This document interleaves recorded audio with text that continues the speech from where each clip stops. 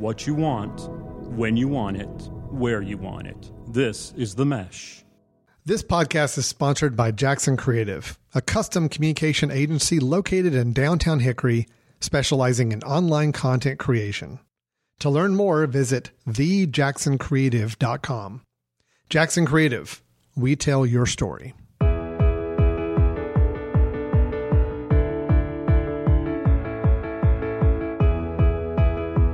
Hello, everyone, and welcome to the Forecast. I'm your host, Alan Burton, Director of Instruction for the Alan Burton Golf Academy at Lake Hickory Country Club in Hickory, North Carolina. Be sure to check out all our other shows on themesh.tv, all produced here in Western North Carolina. We are your connection to the who's who in the game of golf. We will make you think, make you laugh, and grow your golf IQ. Thanks to all our listeners, and find us on themesh.tv and all your other favorite podcast platforms, such as Apple iTunes, Spotify, Stitcher Radio, iHeartRadio, and Google Play. On today's episode, I am proud and pleased to be joined by a really good friend of mine, a young man that I've known for quite some time, probably very early in his life. I got introduced to him, and fortunately for me, it's been a fantastic ride to watch this young man's career grow.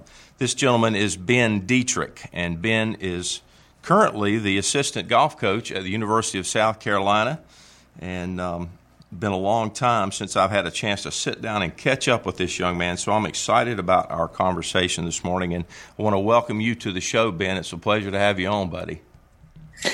Well, thank you so much, Alan. It's certainly a pleasure to be here. Like you said, we have known each other for a long time, and I'm certainly excited to catch up this morning.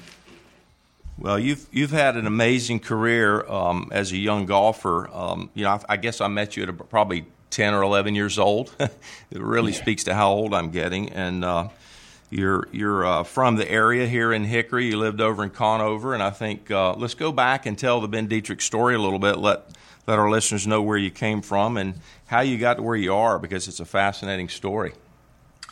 Yeah, absolutely. Like you said, I grew up in Conover, North Carolina, and was introduced to the game of golf, thankfully, around the age of 9, maybe 10.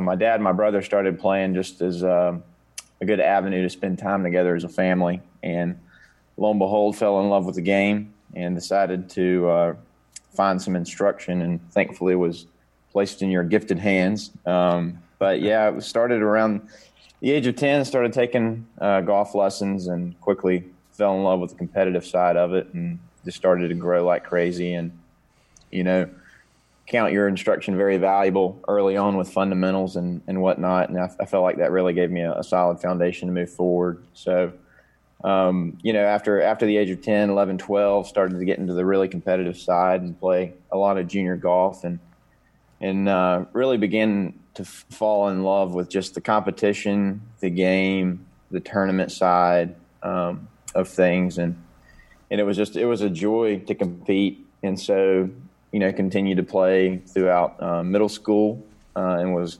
given the opportunity to move to Hilton Head Island, South Carolina, to pursue it a little bit further within a golf academy. It was a good jump. It was certainly hard to leave home. For me at that age, that was around probably 14 or 15. But I think what it did is it opened my eyes to further competition, and then it also allowed me to move to South Carolina. Just some great golf courses down in that area. As you know, we've played a few rounds down in that area, which has always been fun in the past. But really took root in the competitive side of it.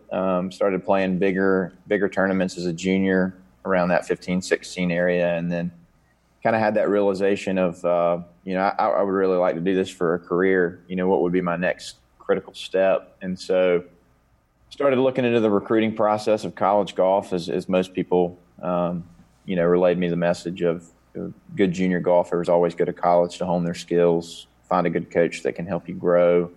It's a critical time in your life. And so started looking into that recruiting process, and was very fortunate to meet a few guys down in that area that were part of the University of South Carolina golf team.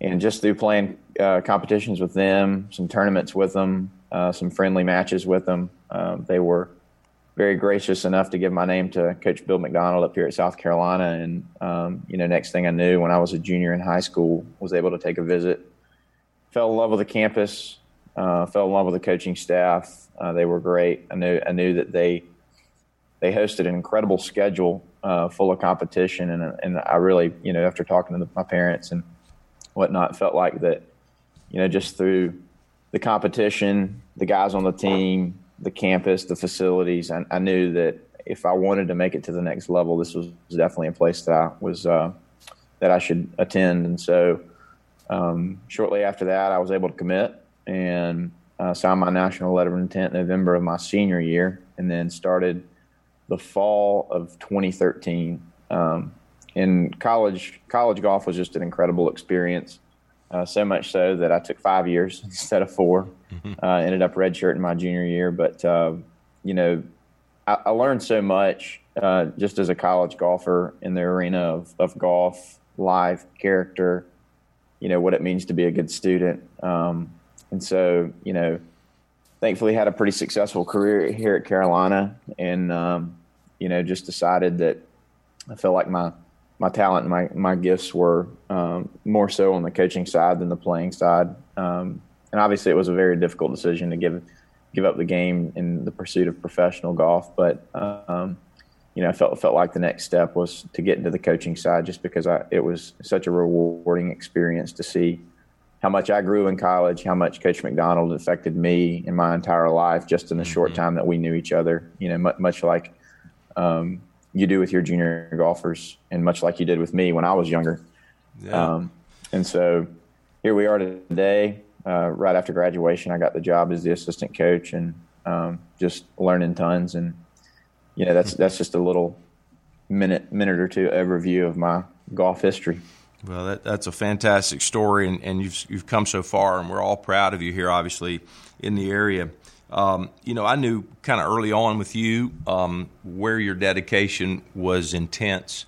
A lot of the younger players around the area wanted to play and be around you and learn from you and watch you and mimic you. You were kind of the local hero among a lot of the junior golfers, and it was kind of interesting to see how you developed and how you kind of moved yourself away from that environment a little bit on purpose, because, some of it was you wanted to be more serious in what you were doing, and, some of the other junior golfers were just kind of kicking it and having some fun, and Ben says, I want to make this really good, so I'm going to separate myself. You had a hard time doing that early on, I remember, separating yourself from that social environment that was kind of maybe a potential distraction, as it can be for a lot of juniors, but it was fascinating to me at your age how you were able to see way beyond the weekend, And a lot of kids are just kind of looking forward to the fun, and you really took it serious from early on. So, that's obviously going to be great for these college players coming into your program, having all the junior golf experience that you've had and the serious-mindedness, and you'll be able to give these kids a tremendous experience. I know they'll be grateful for it. Working with Coach McDonald, as you mentioned, he had a great influence on you as well, and kept you there and obviously gave you that opportunity. So it speaks well for him that he knows character and he knows great people when he gets the opportunity to meet with them. So kind of cool. Tell me a little bit about the recruiting process. You mentioned that there's been a lot of rules changes, and I know that's a topic of concern for players out there navigating their way into college golf. I work with a ton of kids, and it's always their question to me is, why are the coaches not calling me? I'm playing pretty good. I'm not getting any calls. Kind of give us some insight. What do we need to know about the rules and how that process works as they go forward? Yeah, absolutely. And I got to be careful not to get down in the weeds here, because it can get a little thick at times. But there's a couple highlights that I would point out. Talking about kind of separating yourself and being serious just in the game of golf as a junior, I think that's a really critical step in the recruiting process, because you look on something like Junior Golf Scoreboard, it ranks juniors all the way up to, I think, the 4,000th ranking. So clearly there's a lot of junior golfers out there pursuing it, and so I think that dedication to separate yourself is very important. And then from a player's perspective, the best thing that you can do is just keep your head down and continue to play your game and play really good golf, because I promise you the coaches on the back end and from behind the desk, we do our research and we know, we recognize, we see who's going to kind of rise to that next level. So just in terms of from a player's perspective at a younger age, and I'm talking about like the 6th, 7th, 8th, 9th grade, my biggest advice would be just to keep your head down and to continue to focus on what you need to do to get better. And, obviously play tournaments for experience. But from a coach's perspective, tournaments at 7th and 8th grade, if you shoot a bad score, it's not the worst thing in the world, as long as you can learn from your mistakes and continue to get better.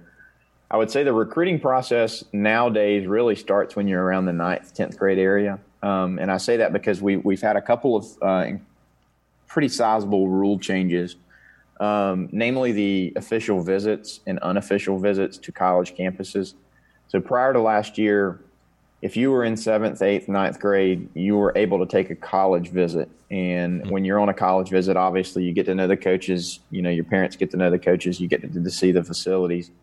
And what they were finding is, a 7th or 8th grader, they were going to these really big time programs and they were very talented and they began to commit earlier and earlier.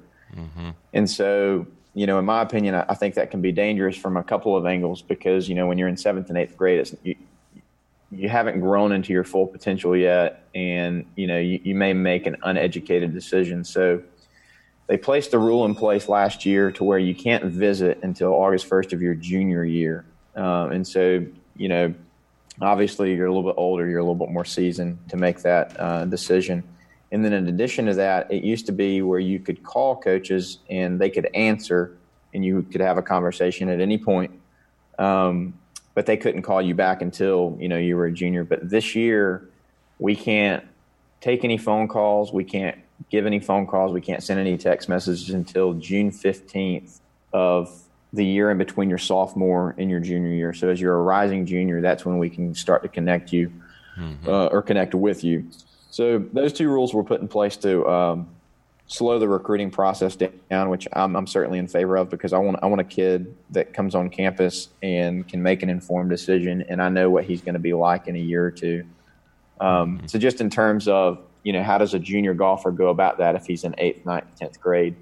I would say try to play as many golf tournaments as you possibly can, whether they're local or national, because we are going to recognize you.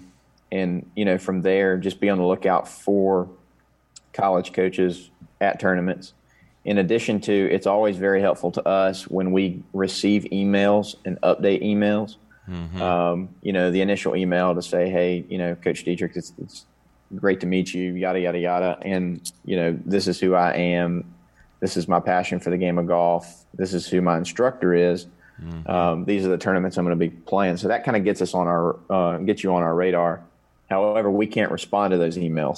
So that's the challenging part, because, you feel like you're a little bit on an island. But if you pop up on our radar, we'll continue to watch you. The good thing is I can always contact coaches. I can always contact high school coaches. I can always contact people in your life other than your parents. Right. And so that's a lot of the work that we do from behind the desk. We make phone calls. We send emails. We try to get as much information on the player without actually meeting him as we possibly can before we invest the time into recruiting them.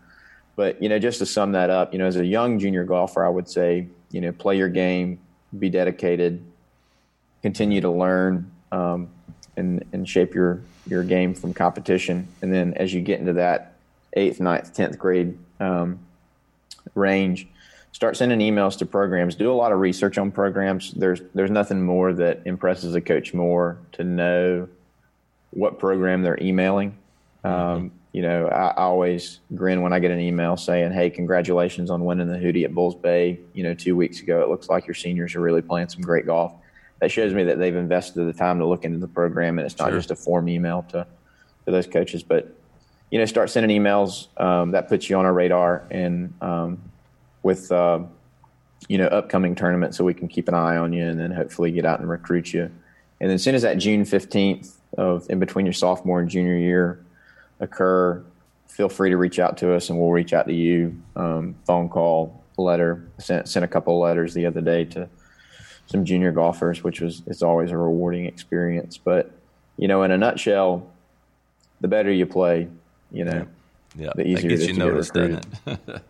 Yeah, I think it's interesting. I've been to obviously a lot of junior golf tournaments with my juniors that I coach, and just sitting on a bench and observing, 75 young players on a putting green warming up for their tournament. It's interesting to watch how many are actually seriously working on something in their putting and how many of them are leaning on a putter chatting with their friend. One time I was sitting there with a college coach, and it was like 74 golfers leaning on a putter talking to their buddy, and one golfer actually working a putting drill trying to improve his putting. I thought it was kind of interesting. So the juniors don't realize who's watching and how much they can pay attention to those details, right? Oh, yeah. Exactly. You can pick up a lot watching that body language, can't you? Well, I think it's interesting, too. And with that being said, as you travel out and you're watching these young players and you're recruiting, I think you just said you went recently to did you get down to Dothan this year and see any play at the Junior Masters? And unfortunately, I didn't get to go to Dothan this year. The 15 to 18-year-olds are playing right now. We've got a couple commits in that field, but I was able to make it to the Grant Bennett in Florence, which it always hosts a pretty good field of South Carolina talent. So, schedule-wise, I seem to be all over the place each summer, and things pop up. But unfortunately, I wasn't able to make it to Dothan. I got you. I had a young player play in it for his first time this year, as I was telling you on the phone. He was 9-year-old Grayson Balcom, and I want to send a congratulations out to him. His first round got him into the top 10 in his age group. He was the only 9-year-old on the top 10 after round 1.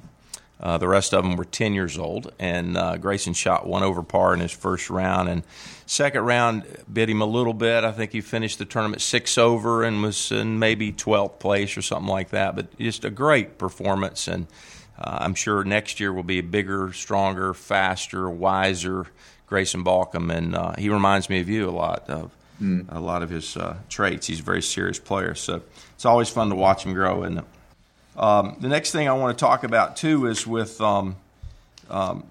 social media is a big part of our environment today. These kids, they like to get on social media, and is that something as a coach that you're looking at a potential recruit, or are you looking at their social media posts and getting a lot of insight as to what kind of person they are from those posts? Oh, no question. It always seems to me that social media bears all, and I think what's interesting is you get a kid and they are excited about the recruiting process, but they don't quite understand what goes out on social media sometimes. Right. And so you can certainly find out a lot about somebody via their social media posts. It's definitely something we look at. It can be a positive factor, but it also could be a negative factor. I think what's interesting too, to go back to the recruiting process, is there's very limited rules via social media. So I can follow and track pretty much anybody on social media I want, just in terms of age. Obviously can't correspond with them via social media, but whether it's Instagram or Twitter or Facebook, I can kind of keep an eye on them, what they're doing.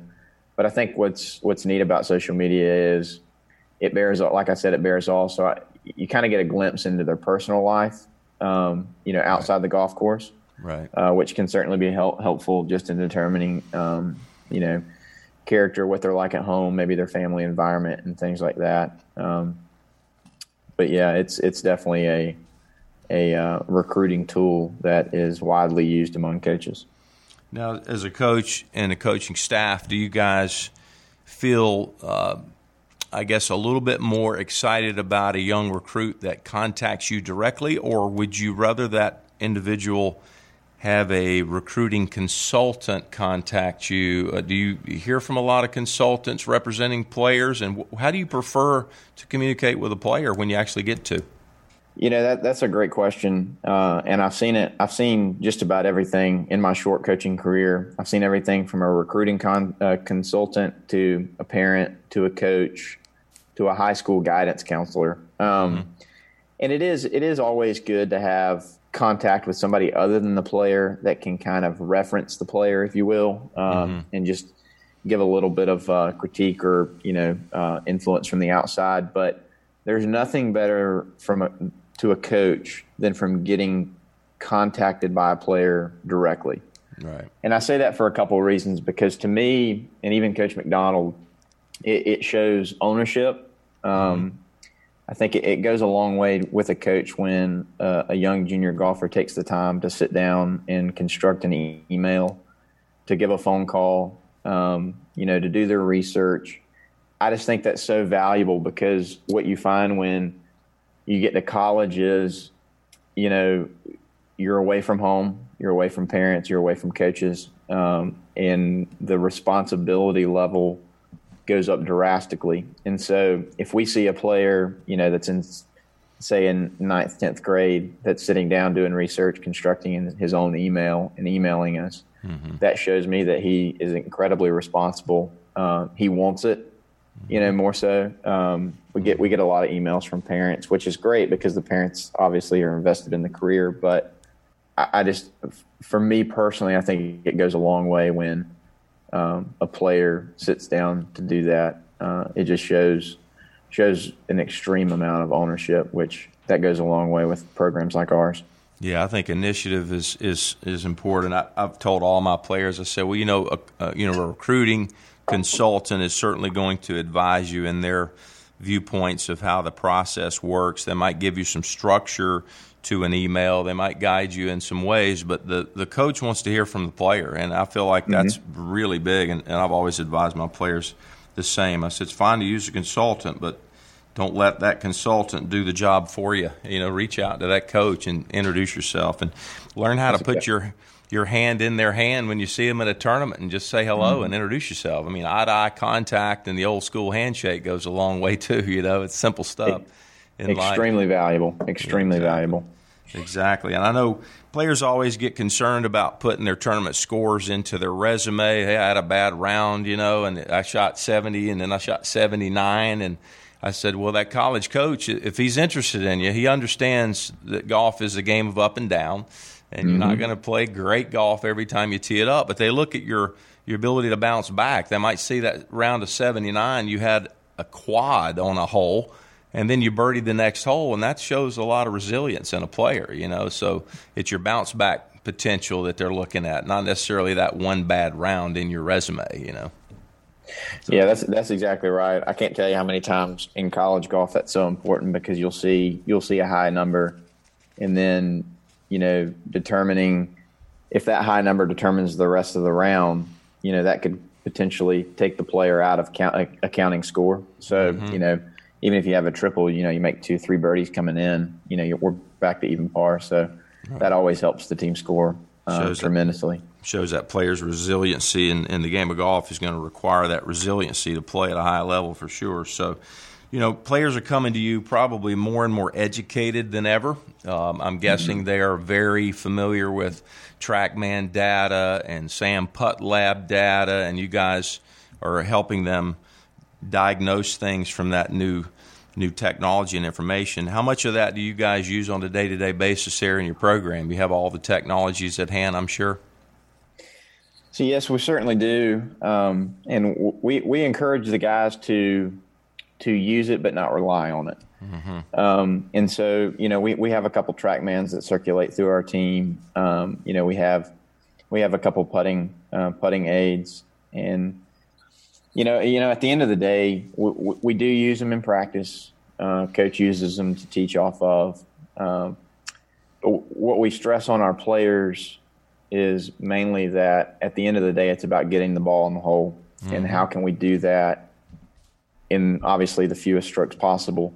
But what do we need to do to be able to do that? If it's to know our TrackMan numbers and to know why we're hitting it, from right to left too much, let's by all means, let's really focus in on that and, try to improve that. But, if our TrackMan numbers are good and we're around the greens and, we're hitting 12 greens around and we're not getting, 50% of them up and down, then, maybe we need to look at something else and work on some short game a little bit. But as far as technology goes, we do use it, we encourage it, but we try to get them not to rely on it, if that makes sense. Absolutely. I think that's a critical thing to understand about any technology. It's simply a measurement, but it's a means to an end. And the game of golf is always going to be about putting it in the hole, isn't it? Yes, sir. I'm sure Jim Furyk's TrackMan numbers weren't necessarily as good as Brooks Koepka's on the driver when he shot 58. Jim Furyk's numbers probably didn't light the TrackMan up, but he shot 58, and that wins most every day. So every day, it's always about score. I love kids when they say, "Man," I said, you're more concerned about how far you hit it. I said, let's take a look at this scorecard over here. Where does it ask you for the distance any of your shots went? It's not a box on the scorecard, man. You're looking for something. That's exactly right. You don't have to paint a picture. Yeah, you're looking for the wrong number. It's not the number of yards that your shots travel. It's the number of strokes it took you to hold it. So I think it's fun. Kids love to hit it far, though, and they're hitting it farther than ever in today's world, aren't they? The golf courses that you guys are playing are 7,400, 7,500 yards on average, and gone are the days of driver wedge. So yeah, certainly. We played actually our national championship was at the Blessings out in Arkansas, and they had the course. The course could play at a max of 7,900 yards. I think they shortened it up for us, and we played around 7,700 yards. Shortened it up a little bit for you. Short golf course. It's crazy. Oh, my gosh. Fascinating. Well, when you have practice with your team, are you a coach that feels like practice for a team environment like that should be extremely structured in that you have team drills, or most of your practice sessions pretty much individually designed for the player and what their needs are at that moment in the week? So I feel like I need to offer a pretty nuanced answer here. One, because when I took the job, one thing I realized is, and even coming to South Carolina, is we're dealing with very, very highly talented players, and they know what they need to do to get better. Obviously, they're in the position that they're in. And so, for a while, what Coach and I did this year in the fall semester is we were very hands off, and we let the guys do what they need to do. Maybe we had one or two challenges for them each practice, whether it would be a short game challenge or a putting challenge. But for the most part, it was very unstructured, and it was very autonomous for the player. Mm-hmm. So once we made it through the fall semester and we finished up our tournaments, we did a fall evaluation, and in the fall evaluation, we essentially asked, what did we do well and what do we need to improve on? And it was interesting. The one thing that kept coming up of what we needed to improve on was we needed more structure in practice. And so to Coach and I, it was interesting because, you've got some players that say, we want to practice on our own. We know what we need to do to get better. But then, you give them that time and they're like, maybe we need some more structure. So I think there's a fine line just in a team practice because everybody's a little bit different. You got to know your players. But what we ended up landing on was we get a certain amount of hours per NCAA rules each week. So we do two major team practices on Monday and Wednesday morning, and they range from anywhere to 2 to 2.5, maybe 3 hours on a good day.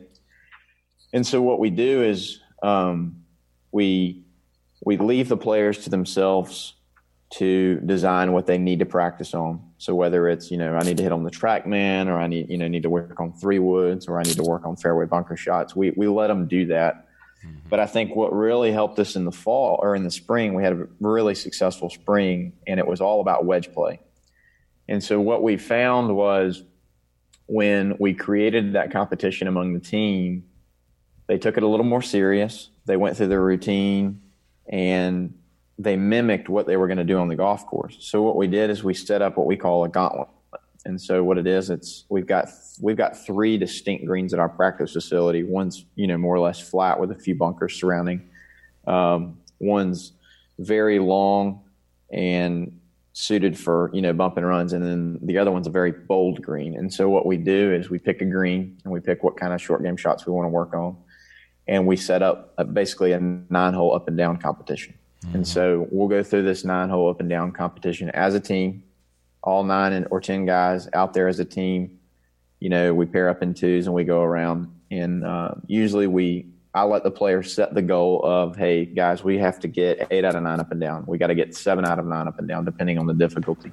Mm-hmm. And then if that doesn't occur, we either do one of two things. We either have a punishment for those who don't finish it, whether it's, a lap around the facility or push-ups or whatever it is, or you can't leave the chipping green until you get 8 out of 9 up and down.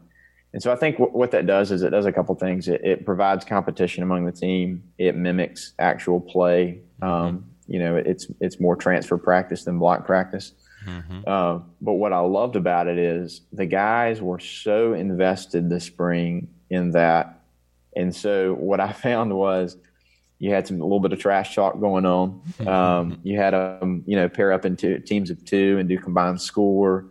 And so the competition was just unbelievable. Sure. You had guys jumping around the greens when they made a putt and stuff like that. And it was just so awesome to see, buy-in. But so what we do in those 2 hours of practice, we usually set something up like that, 9 holes.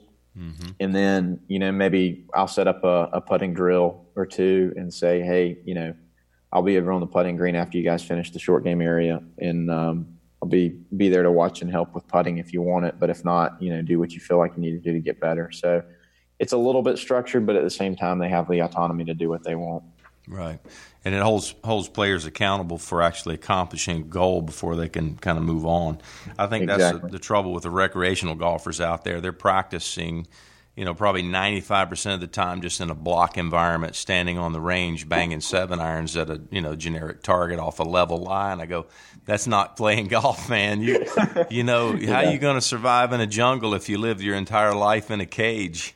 So some of these things you say, and just like they don't get the whole process of becoming a great golfer, and they wonder why their game doesn't transfer from the range to the course. Say, well, it's 180 degrees opposite, But that's great. Yeah, definitely having more random practice and adding that competitive environment, I find, as you say, helps players transfer their skills, and that makes them great on tournament days. That's the way it's done. So when you're going down the rabbit hole of diagnosis, one thing I always try and get my players to do is to kind of journal whatever it is they're practicing and write it down, or if they're tech guys, they might put it in the notes section of their phone or what have you. But I say, here's 3 simple questions you ask yourself for every journal entry. The first question is when. You date it. When did you do it? Second question would be what. What did you do? What did you work on? What would you do, to try and add that competitive element to your practice and add that randomness to your practice? And then how would you improve it? How did you change it? How did you make improvements to whatever it is you were working on? So the questions are when, what, and how. And if you have a journal entry, it should kind of include all of that information.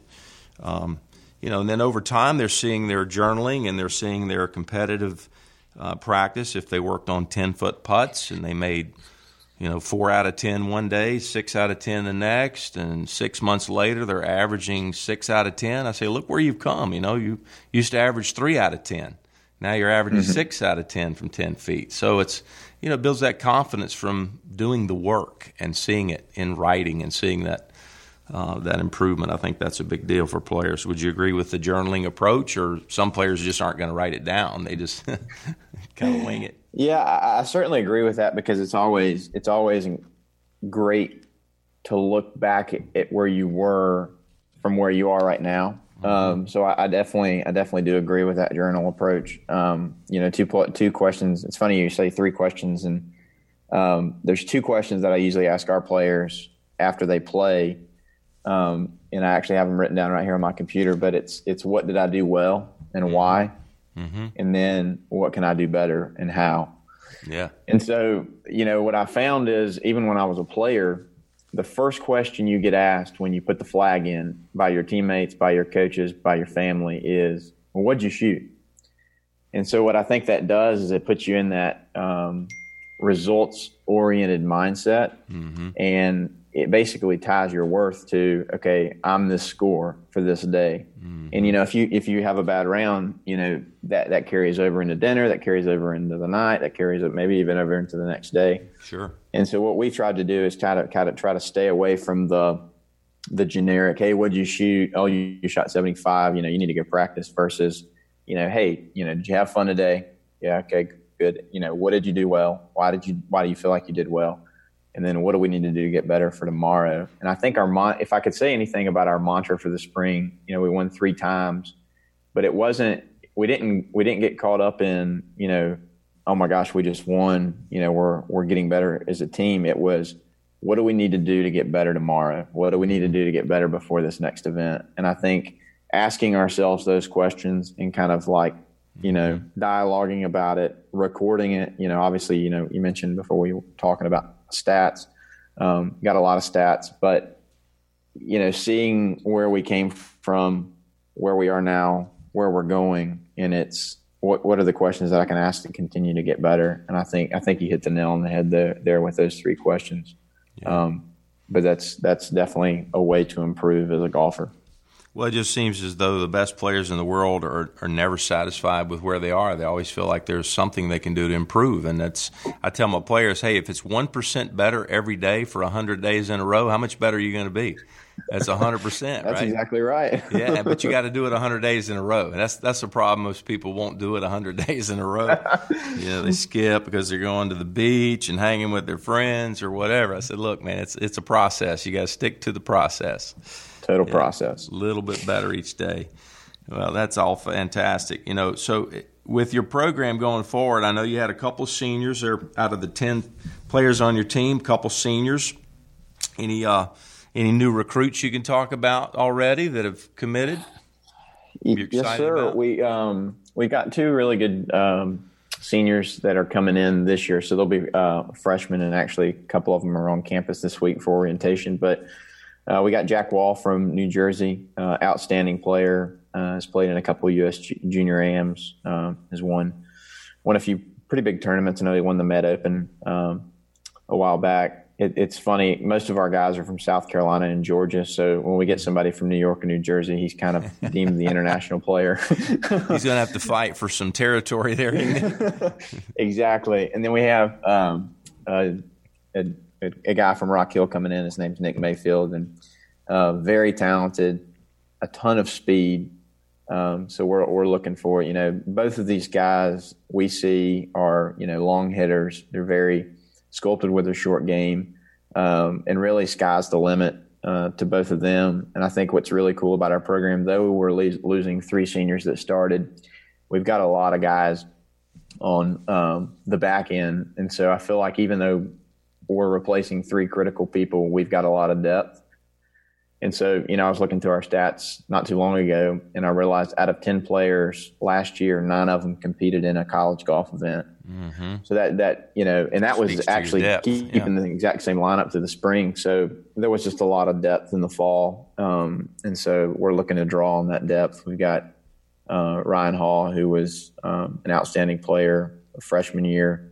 He was ranked inside the top 80 in the golf stat rankings after just 1 year of college golf. So looking good for him to return, and a few other critical players. We've got 2 juniors, well, now rising seniors, Caleb Prevost and Jamie Wilson, that were an intricate part of our lineup in the spring for our 3 victories. So all in all, I think we're going to be in really good shape for next year. And, I tell the guys all the time, you guys can be as good as you want to be because you're all talented enough. It's what we do in the small things and what we do on a day-to-day basis that's going to propel us to actually reach our goals on the back end of the schedule.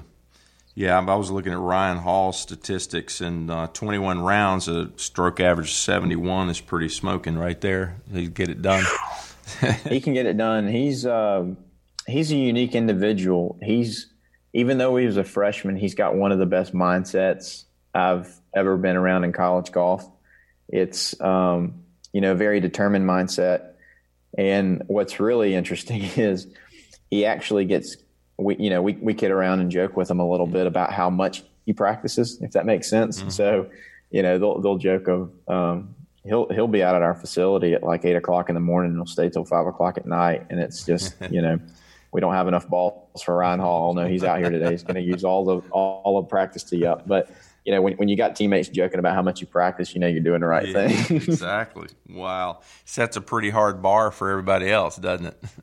It certainly does, but it's been great for our team because a lot of times he'll drag the other guys out of bed, and he'll be like, we're going to go play 18 holes right now, and it's like this is what we need. That is what you need for sure. That's fantastic. Well, hopefully that's continual and contagious, and it leads to great things in the upcoming season. I know it will be exciting no matter what if you're involved. And as we look forward to watching the team and watching you compete and watching your career continue to grow, what's we have to mention something really big in your life that actually just took place. Though is you got married. All these heartbroken girls around Conover here. Ben Dietrich is no longer on the table. It's congratulations, man. Oh man, I appreciate it, and you're too kind in your assessment there. But I got married. Let's see, this Saturday it'll be 3 Saturdays ago, and it's been a great experience. 3 weeks in. I joke with people, in the past probably 13 months. I graduated college. I got a job. I got engaged, bought a house, got married. So my 5-year plan, was squished into about 13 months. Just took place in 6 months. But,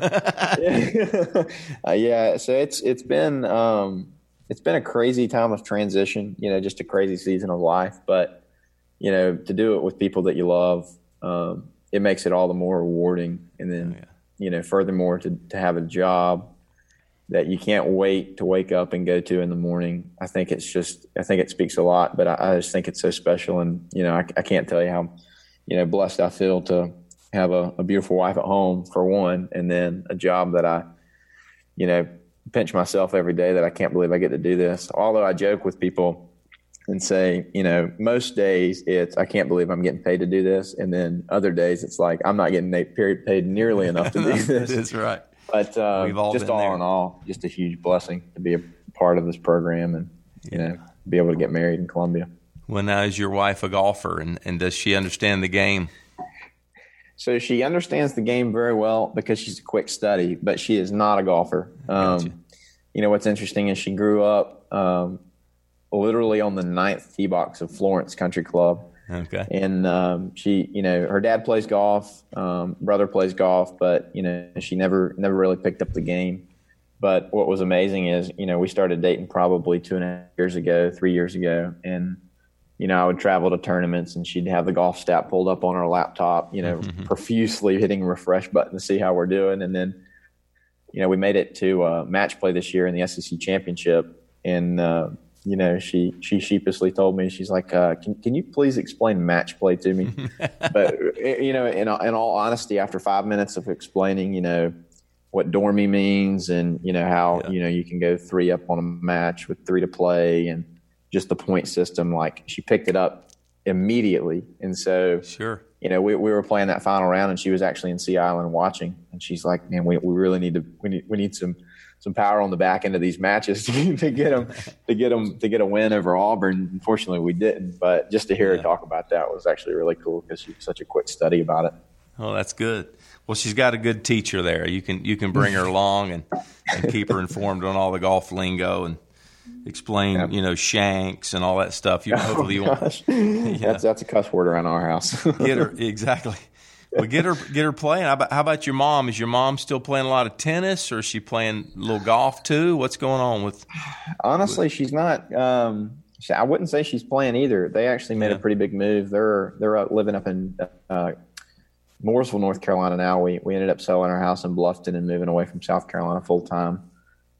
With me being full time in Columbia now with a new wife, and then my brother got married last year around this time. Okay. So him and his wife live up in the Huntersville area, so they wanted to move closer to home. But she's still as active as ever, and she drags Pops out, and they go work out all the time. And I'm sure, she keeps him. They're killing it. They're killing it. That's awesome. Mm-hmm. I have so many fond memories of your family when you guys lived here, and I remember one in particular experience. I guess your brother still flies a lot. Now, do you have a pilot's license as well at this point? No, my brother does fly a lot, and everybody always seems to ask, your dad's a pilot, your brother's a pilot, are you ever going to get your pilot's license? And I'm like, I love to go up with them, but I'm not nearly smart enough to do that kind of stuff. I hear you. Well, I'll never forget the time that your brother was flying you back. I think he might have been 18 at the time. You were probably 15 or 16. You were coming back from Pinehurst, played a junior tournament there. It might have been Donald Ross or something, but I'm talking to you on the phone. You said, yeah, we're flying back from the tournament here in a little bit. I'm like, who's flying with you? Well, it's just me and my brother. I'm like, what? Your brother's what, 18, and you're like 15, like and you guys are going to be on a plane by yourself? I was fascinated by that. And it's just it speaks to how mature you are and your family. I was like, wow. Not many 18-year-olds I'm putting on a plane to fly my 16-year-old son home from anywhere, Anywhere. No, exactly. Yeah, looking back on that, it's like, I wouldn't put my 18-year-old son in a car bringing somebody back and trust him, You guys are coming back in a plane, so that's awesome. Fantastic. Well, Ben, I tell you, it's my pleasure to have you on the show, and I thank you so much. Hopefully we can have you back on maybe here after you kick the season in and you kind of get some tournament victories under your belt. We'll have a lot more to talk about next time. I want to congratulate you on your recent marriage again and just tell you we're excited, man. We're excited for your team. The process is underway, and big things are on the horizon for you and your program down there at South Carolina.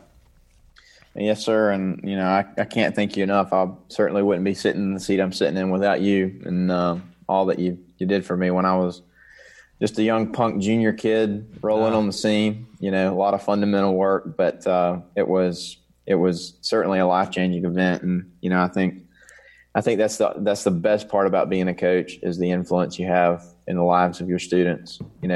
We may not think it's very big, but I think in the end you can't really fully grasp how much of an impact you do have on people. So for that, obviously thank you, and I would love nothing more than to be back on the show with you guys. Well, that'd be great. Yeah, anytime you want to come through town, I'll sit back. We'll pull out my old laptop and look at some of your 10 and 11-year-old swing videos if you want to check them out. I have them.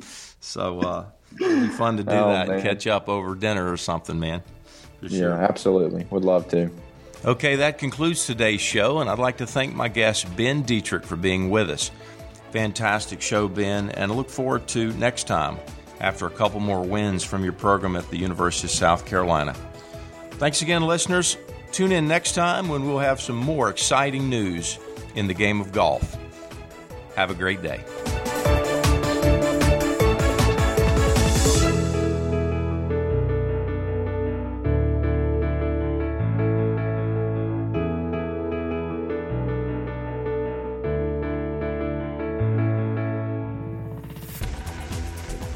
You've been listening to The Mesh, an online media network of shows and programs ranging from business to arts, sports to entertainment, music to community. All programs are available on the website as well as through iTunes and YouTube.